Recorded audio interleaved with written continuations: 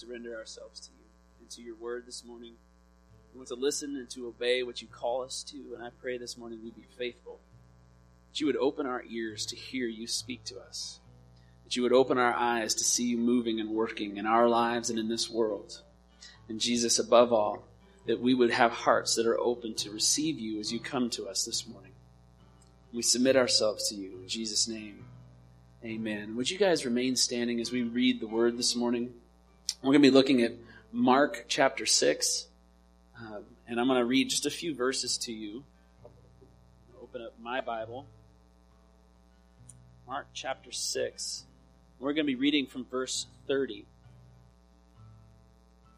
I'm actually going to back up a little bit before that, in the very beginning of Mark chapter 6, so you get some context.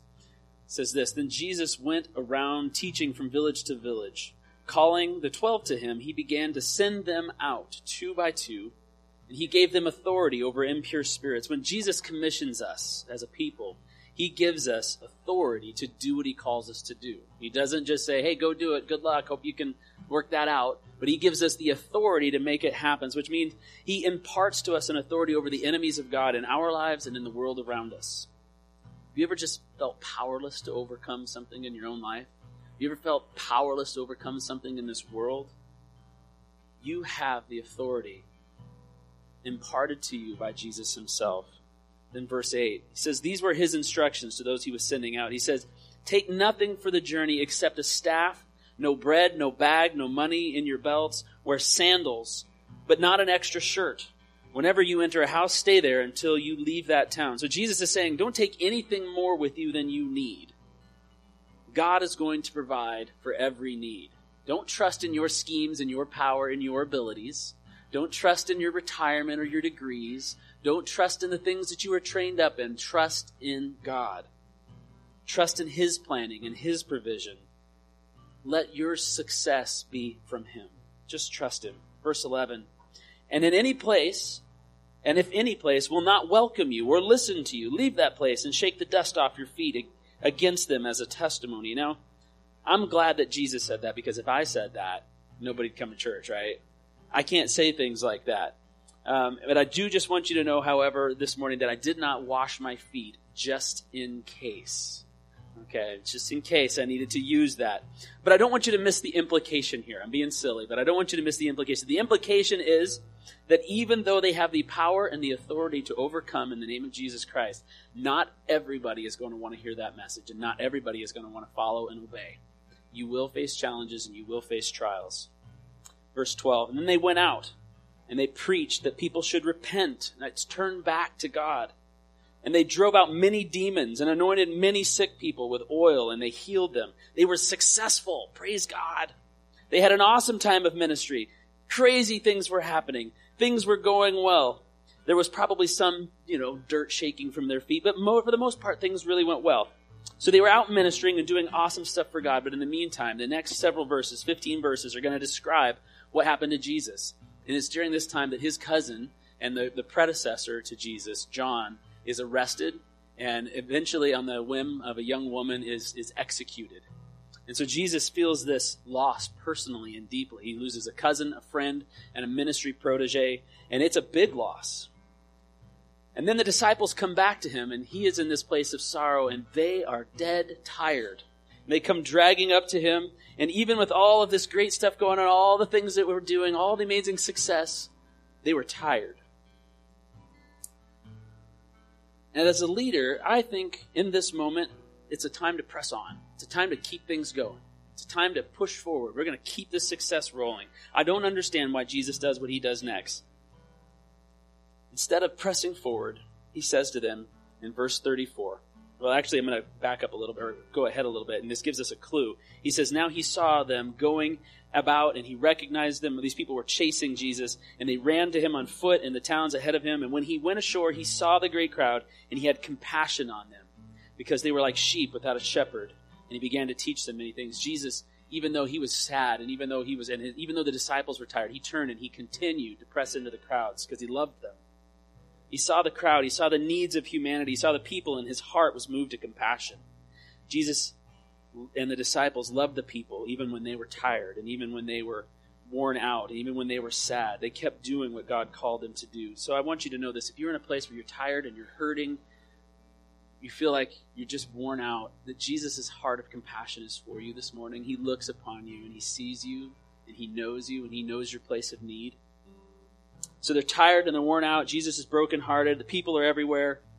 And Jesus looks at his disciples first, though, and he says to them, I'm going to back up to verse 31. He says this, "Come away by yourselves to a desolate place and rest a while. For many were coming and going, and they had no leisure even to eat. And they went away on a boat to a desolate place by themselves." Jesus, this morning, I pray that we would hear this call, that we would hear your heart of compassion for us, looking to us and seeing all that is going on in our life, all of our successes, all of our failures, all the places where we're growing and going and working strong for you, and all the places where we failed, all the places where things don't seem like they're a success no matter how hard we try. And that we would come to you and hear this voice speaking to us to come away with you to a desolate place and rest. We hear this voice of compassion and rest this morning. In Jesus' name, amen. Amen. You can be seated. That was kind of the sermon before the sermon as we read the passage. If you're ever wondering how that comes about, like I prepare a sermon and sometimes I come back and on Sunday morning I sit down and read it and I start seeing things I didn't see before. This Holy Spirit starts speaking some stuff. And I'm like, oh shoot, I got to add this. So there's this other part of the message. And that's what was going on there. I believe that God was speaking something to you this morning and to me. And he's going to continue to do so through this invitation, which I think is the craziest invitation that Jesus makes to any of us. To come away with me to a desolate place and rest. I mean, if you think about it, on one level, when Jesus was going about and he was inviting the disciples to come and follow him, you know, we look at that and we go, man, those guys just dropped their businesses and they dropped their work and they followed him. But on some level, Jesus was actually a famous rabbi in the time, a famous teacher of the law. He was well known in the synagogues. People knew he had already started some miracles. Things were going around. And so when these guys got this call to follow Jesus, they had this chance at a religious career suddenly. You know, they're like, hey, I don't have to be a fisherman anymore. I could be a religious leader and follow Jesus and have this authority and power. And this could be really kind of cool. There's an attraction to it. And even today, aside from that, you know, attractiveness of the call in those days, when Jesus today invites us into freedom, like freedom from bondage, freedom from guilt, freedom from shame, freedom from sin, whether you buy into his power to relieve those things or not, that's pretty attractive, right? It is an attractive call to say, hey, you can be free. I want that. We want that. That's why people go to NA and AA and all the A groups and, you know, sell 12-step programs and things like that, because we want to be free. We want to be whole people. And so this is an attractive call, but Jesus takes us beyond this initial call to freedom. He continues to call us, and this is where we talk about on Easter, that the gospel just gets better. The good news of Jesus just gets better. Not only does Jesus set us free from sin and guilt and shame, not only do we no longer have to work to earn our salvation, to work to keep the laws and to do things right so that God is pleased with us, not only that, he invites us to rest. And it's his craziest call ever. This call comes, as I said before, right in the middle of a time of great success for the disciples. Things were rocking. Things were growing. There was crowds gathered around them. I mean, I love the word crowds. It's all through the book of Mark. The crowds pressed in. The crowds were on the hillside. The crowds were there. It was just everywhere. And we're not talking about small crowds. We're not talking about a few people. We're talking about thousands and thousands of people following Jesus around. And they are pressing in, and they're doing all this amazing stuff. And in our culture, we look at that and we're like, just like I said, we just got to keep going forward, right? It's like a football analogy. You don't go to the 1-yard line and not press through that to that touchdown. That's how our society works. We don't stop in the midst of that. But Jesus looks up and he sees the ball at the 1-yard line, but he sees that his team is tired. He sees that his team is worn out. He says, follow me and rest. And rest. But on the other hand, Jesus may not have felt particularly successful in that moment. The loss of his cousin John was significant. He was a friend. He'd grown up together. They were protégés in ministry. They worked together. They were spreading the good news together in different places. And when Jesus hears of the loss of his cousin, he's sad. He's tired. And it's a failure, maybe, in some ways, in his eyes. Like, We can't go forward. We've lost this friend. Look how serious this has become. He's been executed. These are the things that would go through a man's mind. And yet it's in that moment that our culture would say, hey, success is no reason, or failure is no reason to stop. Keep pressing forward. Keep moving forward. Keep pressing in. Keep working hard. You're going to make this thing fly. But Jesus stops. He looks at his disciples who are having this successful time. He looks at himself who's had this time of sorrow, and he says, come follow me. Let's get away together. Let's just step back for a few minutes. It's crazy. The timing is insane. It's a crazy invitation. I don't know if this ever happens to you, but I find that it's really difficult to relate to people when I'm distracted. Does anybody else have this problem? To actually have a conversation with somebody when you're distracted? I mean, I'm not really good at doing things when I'm distracted in general. I can't text and drive very well. I try all the time. I can't go on a date with my wife Heidi and sit so that I'm facing a television, right? So if there's a baseball game, and it doesn't matter who's playing baseball, it could be 3 Cuban immigrants and 2 guys from Pittsburgh, not even a full baseball game. And if it's on the screen, I'm like, and she's like, over here, pay attention to me, back down this way. So when we go out, I'm intentional. First, she used to be intentional. She'd grab me by the arm and kind of drag me and sit me down in the seat. And after a while, I learned, you can still train me. It's amazing. So she trained me, and I sat now where I can see her. I can't have my computer open to Facebook or an email and have my kids asking me questions. I just can't do it because I can't answer their questions. I can't hear them. All I can see is Facebook or email. How many of you, when you hear the ding of email, you salivate? Anybody? Nobody else salivates? I'm getting the funniest look from Annie. She's like, no, I don't drool, ever. Yeah. But I mean, it's like Pavlov's dog, right? Oh, I gotta check that. And it's just this other distraction. I've learned that multitasking is really not paying attention to more than one thing at a time. And it's really true. I am not paying attention to more than one thing at a time when I am distracted like that. I'm not paying attention to my wife in the baseball game. I'm not paying attention to my kids and my email. I can only give one thing my attention. I'm distracted. Jesus' invitation to rest, if you notice his words, is an invitation to rest with him. To rest with him. Not with all the distractions and all the things that are out there in our world, all the projects, all the things we got going. Rest is about relationship with Jesus, about relating to Jesus, the Son of God, one-on-one. We are with so many things in life, aren't we? You really think about it. I mean, you're with your email because we got it on our phones. I didn't put my phone in my pocket this morning, but you got email on your phone, you got Facebook on your phone, you got the Bible on your phone. When you're looking at the Bible on the phone, I'm thinking you're probably looking at Facebook. We are with all of these things right here, right now. And those are like physical things. There's also the metaphorical things that are going on in our brain. We're thinking about our work tomorrow. We're thinking about the project we got to do. We're thinking, man, I hope that sermon he's going to preach today is short because it's nice out and I got to get the lawn mowed. I got to fix this thing in the house before I go back to work tomorrow. We've got all this stuff to do. But in the midst of all the stuff, Jesus is calling us to be with him. Not with all of those things. Not with all of those distractions. To just come and be with him. Not with our lists. Not with our plans. Not with the things that we have to do tomorrow. It's something that we can get easily confused about church.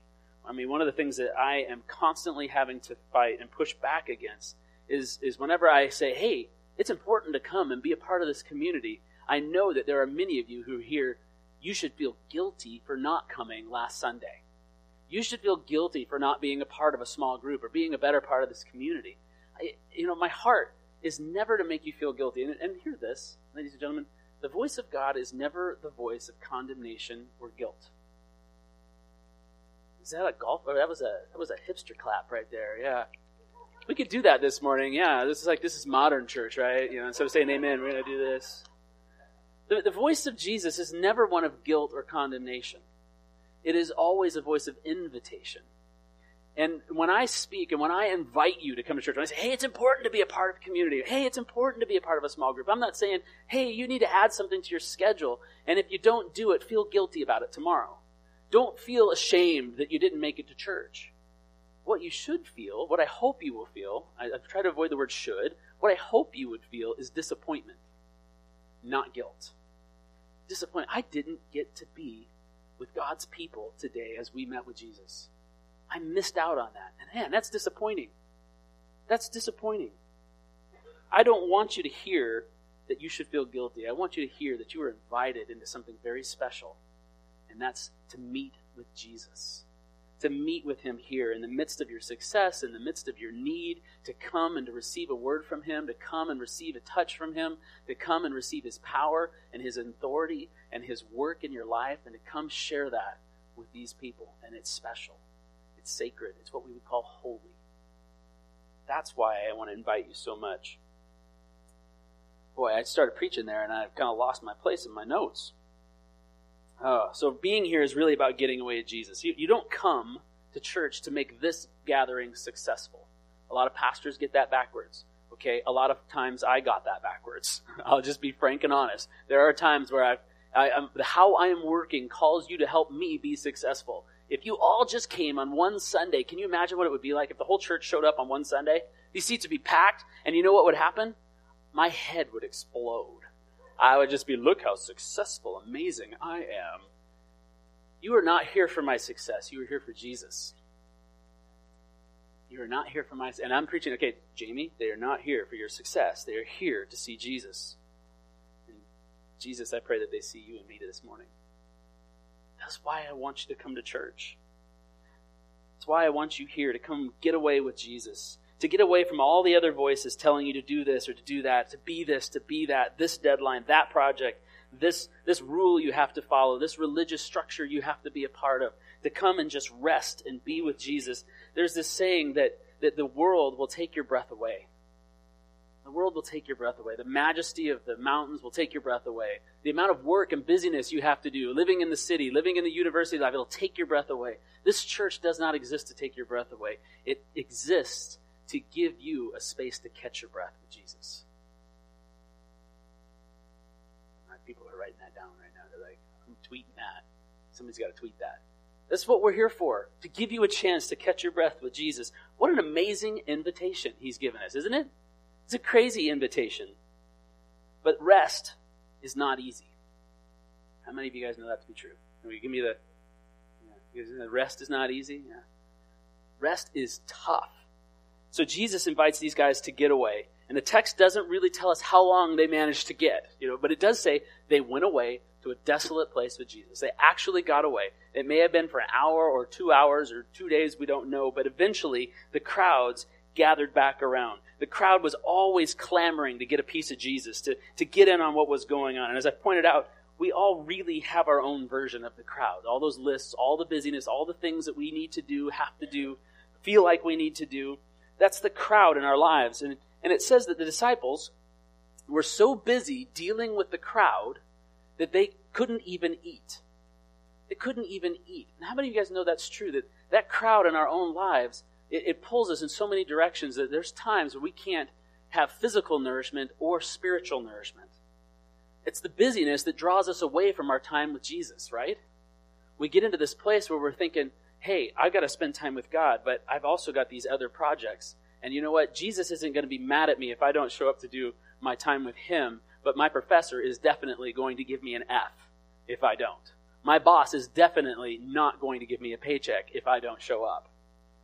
Right? Yeah, I'm getting more clapping or more snapping. I mean, it's true. The world, our physical world, the places we live, those lists, they have a power to them. They have a power to them that we don't assign to Jesus. We don't assign it to Christ in our relationship with him. And so that power draws us out. Now, I want you to hear this. There is nothing inherently wrong with the crowd. Okay? There is not. In fact, for Jesus, this is the place that he's got compassion for. He has got a compassion for the crowd. For us, our crowd, our lists, our bosses, our workplaces, our families, these are the very places that Christ has called us to live out his example in his life, to minister, to be his hands and feet. Those are the people that you're called to lay hands on in the name of Jesus and cast out the demons and heal the sick and raise the dead and share the gospel and the good news. All of these things, that the authority and the power that he has given us to, that's what the crowd is there for. So there's nothing wrong with the crowd. It's our attitude toward the crowd that gets us tripped up. It's when the crowd dictates our life rather than our relationship with Jesus. When we get the motivation for living backwards, that we get tripped up. So the crowd is not the trouble, but rather our attitude toward that crowd. So have you ever felt like if just like one more thing hits your plate, you're going to explode? You ever felt like that? I knew this pastor, he described, this was like the first pastor I served under, he described his life. He said, it's like I'm spinning plates, and I've got like 12 poles across the stage, and I'm spinning, and I go to this one, and I spin this one, and I go to spin this one, and then somebody keeps trying to add plates. And he's just constantly, he was so ramped up with busyness and adrenaline that he was getting to this place, he wound up burning out. Everything became a competition. Everything became work. Every person that came up to him was more work. Every email was work. He came to this place where he was so tired that he broke. He basically had a mental breakdown, and he left ministry for a long, long time. And this is the place we get into. We get so busy, we get so isolated, we get so overloaded with work and with life that we miss out on that nourishment that we so desperately need, the spiritual nourishment. Mark notes that because of the work of the disciples, that because of this work they were called to, they didn't even have time to eat. They were hungry, physically hungry, but probably spiritually hungry as well. Connecting to God feels, when you're in that place, almost impossible. I can't hear from God. Yeah, I hear this all the time. How do you hear from God? How do you hear from God? How do you hear God's voice? What does God's voice even sound like?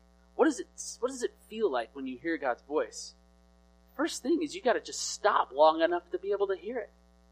You got to stop hearing all the other voices. So the invitation of Jesus to rest it's an invitation to come get away from those things. And he says to come get away with him to a desolate place. The busyness of our lives make it so difficult. So Jesus actually invites us to step out of it. To step out of it. It's almost metaphorical when you walk into the doors of the church. I never want to say check your problems at the door, because that's not how God works. But it's like your problems and your worries and your strifes and your cares and all of these things are out there on the sidewalk, and you step through the doors because you're leaving it behind for a time to come and be with Jesus. That's what you're doing right now. Jesus is here. He is present among his people. He is speaking words of invitation and encouragement to you. Come away. And he uses this word desolate place. Now the Greek here is eremos. It's where we get our word arid from. You know, arid and dry land. It's literally an uncultivated, unpopulated place, a deserted place. I'm not very fond of deserted places. I don't know about you. I mean, they're just so deserted, right? They didn't even add that extra S in there, so there's like whipped cream and cherries or anything. It's like, it's deserted, it's lonely, it's quiet. There's no entertainment, there's no people. There's just maybe rocks or grassy places maybe, or a bush to keep you company. There's no one to talk to out there. It's deserted, and that's why they call it a desert. It's just lonely. But get this. When Jesus invites you into that, he is there. There may not be birds or flowers or trees to keep you company. There may not be entertainment. There may not be your neighbor. But Jesus is there. He is there to meet with you. In the Bible, the desert is a very ironic place. It's a very ironic place. Think about it. When you think about the Old Testament, the story of the Israelites being led out of Egypt and into the desert, they were led out of slavery and into a place where they weren't sure where they were going to eat. They weren't sure what they were going to drink. They weren't sure how they were going to live. They were going to wander in the desert. But guess what was there with them? A pillar of fire and smoke. The very living presence of God. The desert is an ironic place. It's deserted, and yet God shows up most powerfully there. He most richly gives us his presence. He most richly blesses us in those places. He relates to us one-to-one in the desert. Life in desolate places is really a picture of what the Sabbath was intended to be. It wasn't intended to be a time of rules where I do this and I don't do that. It was intended to be a time where we step aside from all of our lists, all of our doings, all of our things that we have to do, all of the responsibilities, and stand in the presence of God and relate one-to-one like friends walking in the cool of the evening. This is the invitation that Jesus gives. And more than that, this term eremos was also a term used by shepherds. It was a term that they would say that we are going to eremos our sheep. We are going to lead them into a deserted place that's not owned by anybody. It's not fenced, where we can free range these animals and walk amongst them, where they can at leisure eat the grass that happens to be there. It didn't cost them anything. They just led them into this place, and they were together with their sheep. And this is what Jesus invites you into. New territory, new land, free range with God. Free-range children is different than free-range Christians. You could be a free-range Christian, and in that place you'll find that our limitless Lord shows himself strong in what seems like limiting and difficult places. Because we walk with our shepherd, and as we walk with our shepherd, we find that we get a crazy, incredible strength. Because that's the next thing I see in this text. In our resting with Jesus, we get crazy strength. So much of our effort in life is really spent in working out our own salvation, right? We're trying to prove to one another that we're godly or that we're good people. A lot of people become Christians because it improves their life. It makes them a better person. We get into religious circumstances where we have to follow all the rules and all of the strictures of the religion, and we follow and we dress and act and speak a certain way, and we're saying we're reflecting God, but in the end it becomes those rules that we're really following and not Jesus himself. And we become tired by working all the time. But the rest that Jesus offers us is both physical rest and spiritual rest, and both forms of rest. And being with Jesus, we rest from the work of our earning of salvation. We rest from our work of trying to impress people. We rest from our work of trying to cultivate an identity. We try to rest from our work of cultivating a religious life. And we just be with Jesus. And in that being, we find strength. The strength that we receive in that time from Jesus actually enables us to handle the lists as we step back into life. As we go back into the busyness, as we go back to the crowd that we are called to, we receive power from on high. You know exactly what happens in this text that we're talking about this morning. I read part of it, but I didn't read the whole thing. The thing that this is titled, it's not titled, Jesus invites his disciples to get away and rest. The section of this passage is titled, Jesus feeds the 5,000. He invites the disciples to get away and rest with him. And the result of that resting is that they minister to this crowd of over 5,000. It says 5,000 men, so they didn't even count women and children. They feed them with 5 loaves and 2 fish. They probably weren't even very big fish. I mean, we're not talking about, 5 bread factories and 2 whales. We're talking about, 5 barley loaves, about that big, and 2 herring. Not much. Not enough for lunch for me. Well, because all I get to eat is a fish. The whole gluten-free thing messed me up. But I wonder how they worked that out. Jesus is like, gluten-free? I don't know. Anyway, probably didn't have that problem. So they didn't have much physically to give. They didn't have much spiritually to give. They were on empty, these guys, the disciples and Jesus, running on empty, and they go to the crowds. And because of this rest, they are able to feed the 5,000. A miracle takes place because of the rest. I think this is what Paul meant in the book of 2 Corinthians when he says this, for the sake of Christ then, I'm content with weakness, with insults, hardships, persecutions, and calamities. Like, life is a train wreck, but I'm content. He says, for when I am weak, then I am strong.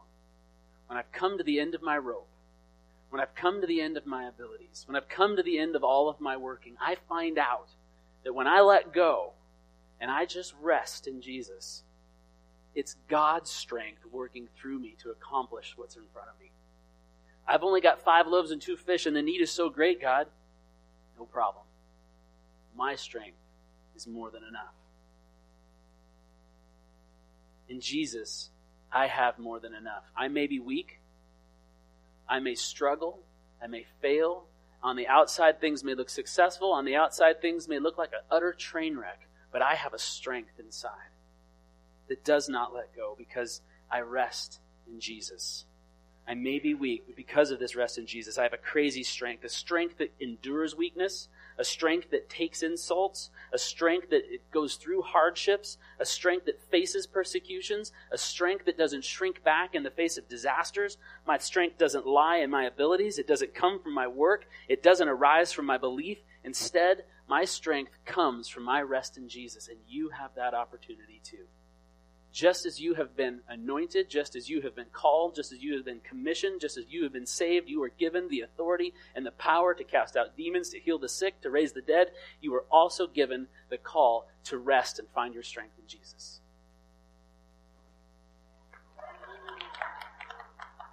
And it's a strength that doesn't add up. It doesn't. 2 and 2 don't equal 4.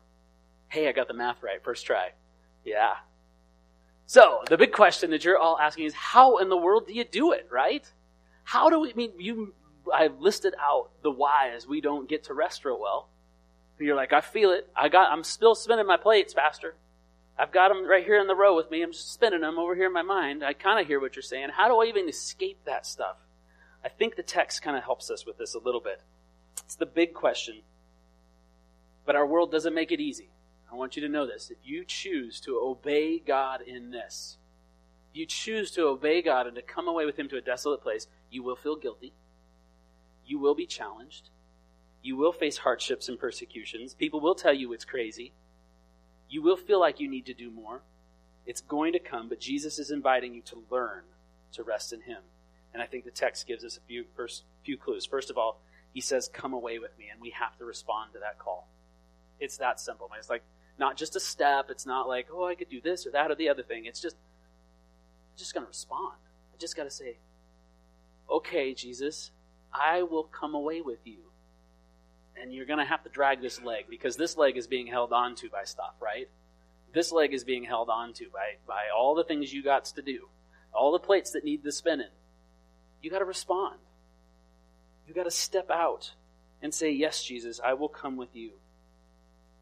Jesus does this invitation. You hear it. You hear it every Saturday night. Tomorrow is church. Will you come to church and spend a day with Jesus? Will you come spend an hour and a half of your... Anybody know how many hours there are in a week? I should have multiplied this out. However many hours there are in a week, an hour and a half. Will you take that 1 hour and a half during the week and say, I am coming away with Jesus. I am getting away to listen to Him and to receive from Him. For some of us, this means actually saying no to work. So for some of us, this means actually planning ahead for some of our work. I know that this is so difficult that for many people in our culture, it means that they have no relationship with God at all, because they can't say no to all the plate spinning. They can't say no to the busyness. They can't say no to the crowd long enough to have any relationship at all with God, to have any connection with Him. And yet He is standing there just at the edge of the crowd. He's saying, come on, come away with me. What are we going to do there, Jesus? We're just going to hang. We don't have to do much. There's no work here. Just sit. I want to feed you. We're going to have a meal together. We're going to walk. We're going to rest. We're going to relate. We're going to be friends. We're going to know one another. I've got some things I want to talk to you about, some things that are going on in your life that I want you to know that you can be free of. You've got some things in your life that are going on right now that's amazing, and I just want to encourage you. Jesus is inviting you into that. But we have to set a boundary.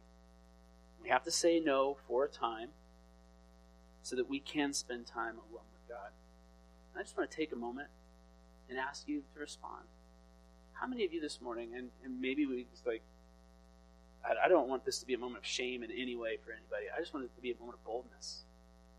Maybe just say that you want to raise your hand and say, I hear Jesus inviting me right now to come away with Him somehow this week, to actually commit to coming away with Him.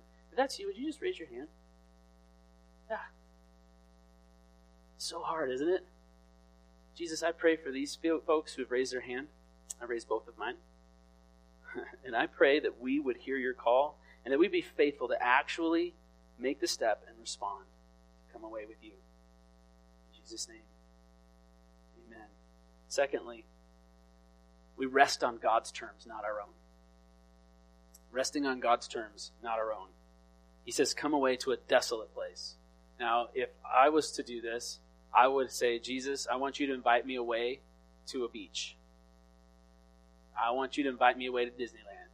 I want you to invite me to come away with you to the movies. I want you to invite me to come away with you to, whatever amazing trip to Paris or, wherever it happens to be that you want to go. I want to invite me to come away with you to that. But that's not what it works, how it works. We got to rest on Jesus' terms. We come away to a desolate place. It's a place where our stuff is not and his stuff is. A lot of us, though, we spend more of our time working for God than we do being with God. And so we think, well, I'm work for God. I'm going to do Sunday school. I'm going to do this or that. Oh, I see my work as my mission and I'm sharing Jesus or whatever. And then, oh man, I'm tired. So I'm called to rest. So now I've been working for God and now I'm going to rest from my working for God. And that means I'm going to take a break from church. Or I'm going to take a break from my small group. Or I'm going to take a break from this thing. Or I'm going to stop doing that. And this isn't what God is calling us to. He's not calling us to stop working. He is calling us to stop working for him, but to come and be with him. And in the midst of that, to find our strength. We have to rest on his terms, not our own. We work, and then we vacation. We're not talking about a vacation. Sabbath isn't a day off. As a matter of fact, Eugene Peterson, and if you're easily offended by bad words, just plug your ears right now because I'm going to use a bad word. This is a warning to everybody. Eugene Peterson, the author of The Message, he says that a day off is a bastard Sabbath. It is. Oh, there was some offense just now. Sorry. I apologize. Didn't mean to offend you. He said it, not me. I just heard what he said, Mom. That's what he said. Do you understand what I mean by that? That a day off, we take a day off, and we do a day off so that we can just be entertained. We do a day off so we can stop doing the work we do the rest of the time, and we just numb ourselves with other things. Jesus is inviting us to a Sabbath rest, which is a day that we get to delight in him, to delight in his gifts, to delight in his people, to delight in his strength, to delight in the things that his blessing that he has poured out on us. So we have to rest on his terms and not our own, which means avoiding some of the things that are on our list. Avoiding email. Oh man, that's hard for me. And I want you to know that I'm working on this stuff. My Heidi's looking at me going, you struggle with that. I'm like, yeah, I do. Yes, I do. It is not easy. I am not going to lie to you. It is not easy. But Jesus is calling you to rest on his terms. Hebrews tells us that the Christian takes a Sabbath not to just obey some law. The book of Hebrews says that the Sabbath is still for Christians because it declares to the world that God's power and strength is sufficient, and all that has been done that for you to save you is sufficient, and you don't have to work. You can just rest and delight in relationship, which is the goal of the cross. It's not to end sin, but to end the gap between God and man so that we can relate to him one-to-one. Whoa, suddenly this cross thing is a whole different thing, isn't it? It's not just some religious object. Suddenly it's not just some sacrifice that covers my sin. This is about getting to your heart. But the Sabbath Hebrews says it's a shadow. It's a shadow like my shadow. And I've got a shadow right now, right there. It looks roughly like me. A little bit. It's kind of fuzzy on the edges. It doesn't seem to be wearing a red shirt or blue jeans. The Sabbath that Christians take is a shadow of the Sabbath that God offers us in the same way that my shadow is a representation of me. The rest that we receive is so minuscule compared to the rest that we receive in the cross. The rest that we receive in heaven. But we earn it. We not earn it. We don't earn it. We live it now. We get to experience it now. We get to taste it now. We get to have just a touch of that heaven now. On God's terms, not our own. Lastly, lean into your weaknesses.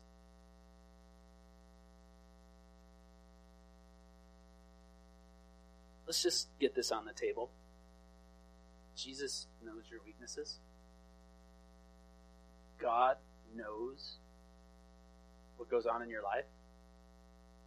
There isn't a private corner for you to have an addiction or predilection or desire, a thought that he does not see. Now that's scary. You're like, okay, here comes the giant thumb. It's ready. He knows where your eyes are looking. He knows where your mind is wandering. He sees what happens in your heart. He knows even those of us who live great lives and do great things and pastor these people and pray and they seem so spiritual. He knows that there's those moments where you just inside you want to murder somebody. Never happened to me, I'm sure. In the last 5 minutes or so. Hasn't happened to me at least. He knows that's going on. And when he looks at you, what he sees is that crowd. And he says the crowd was harassed like a sheep without a shepherd. The image of a sheep running away from the wolf, running away from the bear, running away from the sheep thief. Dirty sheep thieves. Running, get away, get away. And it's like harassed, and the whole flock is moving like this, and Jesus looks down at us, and he says, look at them, they're harassed. And he knows how you're harassed, and he knows what the harassment is, and who is harassing you, and he has compassion on you. He does not have anger for you. He doesn't have this deep sense of, I need to destroy you because you've been harassed. He is a shepherd who is kind and loving and wants to lead you into clean, green pastures and new life, to restore your soul, to give you a chance to breathe. But you have to lean into your weakness. There's this buzzword in our culture. It's called imposter syndrome. Anybody ever heard of that? Imposter syndrome? It first was discovered amongst women. And psychologists and sociologists and other ologists have been studying it for some time now and finding that this thing is endemic in our culture. And it started with women, but now it was like, man, I think men heard about it on the radio and they're like, it's not just for women. Holy cow, that's totally me. Imposter syndrome.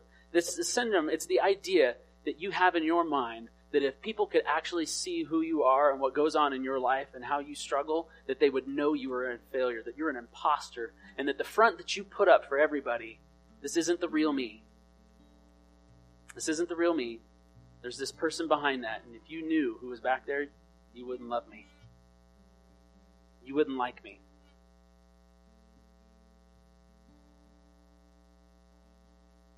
The invitation to rest is an invitation to stop trying to prove yourself. To stop trying to make life happen. To stop trying to polish the facade of the imposter and to be yourself with Jesus. To come away with him and say, God, I am tired. I am so tired. I need your strength.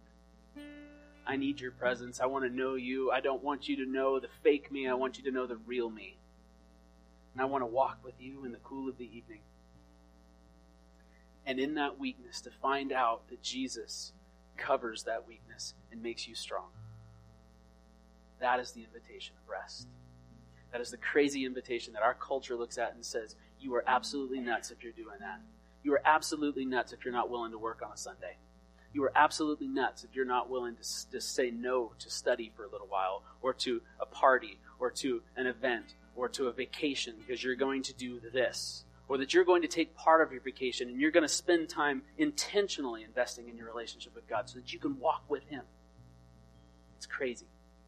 But it's the invitation that Jesus makes.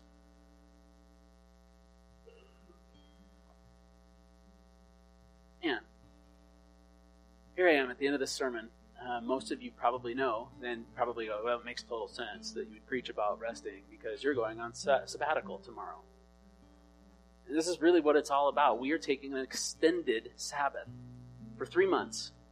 For 20 plus years, Heidi and I have been in consistent ministry life where we have invested in people's lives. We were like ministering to the crowd, whatever the crowd is that God puts in front of us, wherever he calls us to serve, we've been going. And we got to a place where we just looked and was like, we need to rest for a little while because it's so easy to lose focus on what the crowd is all about. My attitude toward the crowd can change so quickly. And I want to serve the Lord with all that I have, and I need his strength, and I need to take a time away to a desolate place with him so that I can hear from him in ways that I can't hear with just a weekly Sabbath. And it's going to be a part of the regular course of life every 7 years or so to take an extended period of Sabbath away. And I'm scared. I am anxious because I don't know what happens when I stop. I don't know, it's been so long, I don't know what it's like to be pastor. I have been so long at this that I'm not sure what it's like to sit in a seat and not worry about whether Jandy is going to play the right song or the right chord, or we got Sunday school teachers, or if the water cooler has water in it. 1,000 details that go through my mind. And I'm confessing this because in a way it is sin, because my focus is no longer on Jesus in those moments. And I'm taking a time to press into the Lord and to find out who I am in Jesus. And I'm anxious about that. I'm anxious about that. I imagine many of you would be anxious about that too. Maybe some of you are experiencing that anxiety. Just think about taking a day a week to do this. So I want to ask you to pray for us. This last weekend, yesterday, was Heidi's. I'm going to ask Janice. Janice is coming now, and so is Kristen. I invite you guys to pray in just a second. But I'm going to say something here first, okay? You can't take over yet. Just because I left you guys the keys to the church doesn't mean you get to trample on my sermon. No, I'm kidding. Yesterday was Heidi's birthday, her 40th birthday.